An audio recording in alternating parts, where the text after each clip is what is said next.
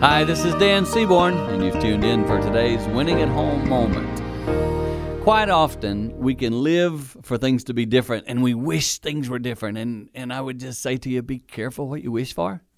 Quite often, when you get there, it's not what you were thinking. I am learning that contentment with where you are is a really big deal. Being content, accepting some things that aren't perfect about your life, is a great place because guess what? You grow in those spots.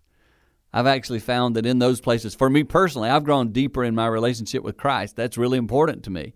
And how cool it is that those places where you can sometimes be a little discontent or unhappy pushes you to grow in Jesus. I ask you to evaluate your life today and say, how am I growing? Am I accepting some places where I've been discontent? It's a great thing, too, for your kids to see you deepening as you go through the walk of life. That's something that will help your whole family win at home.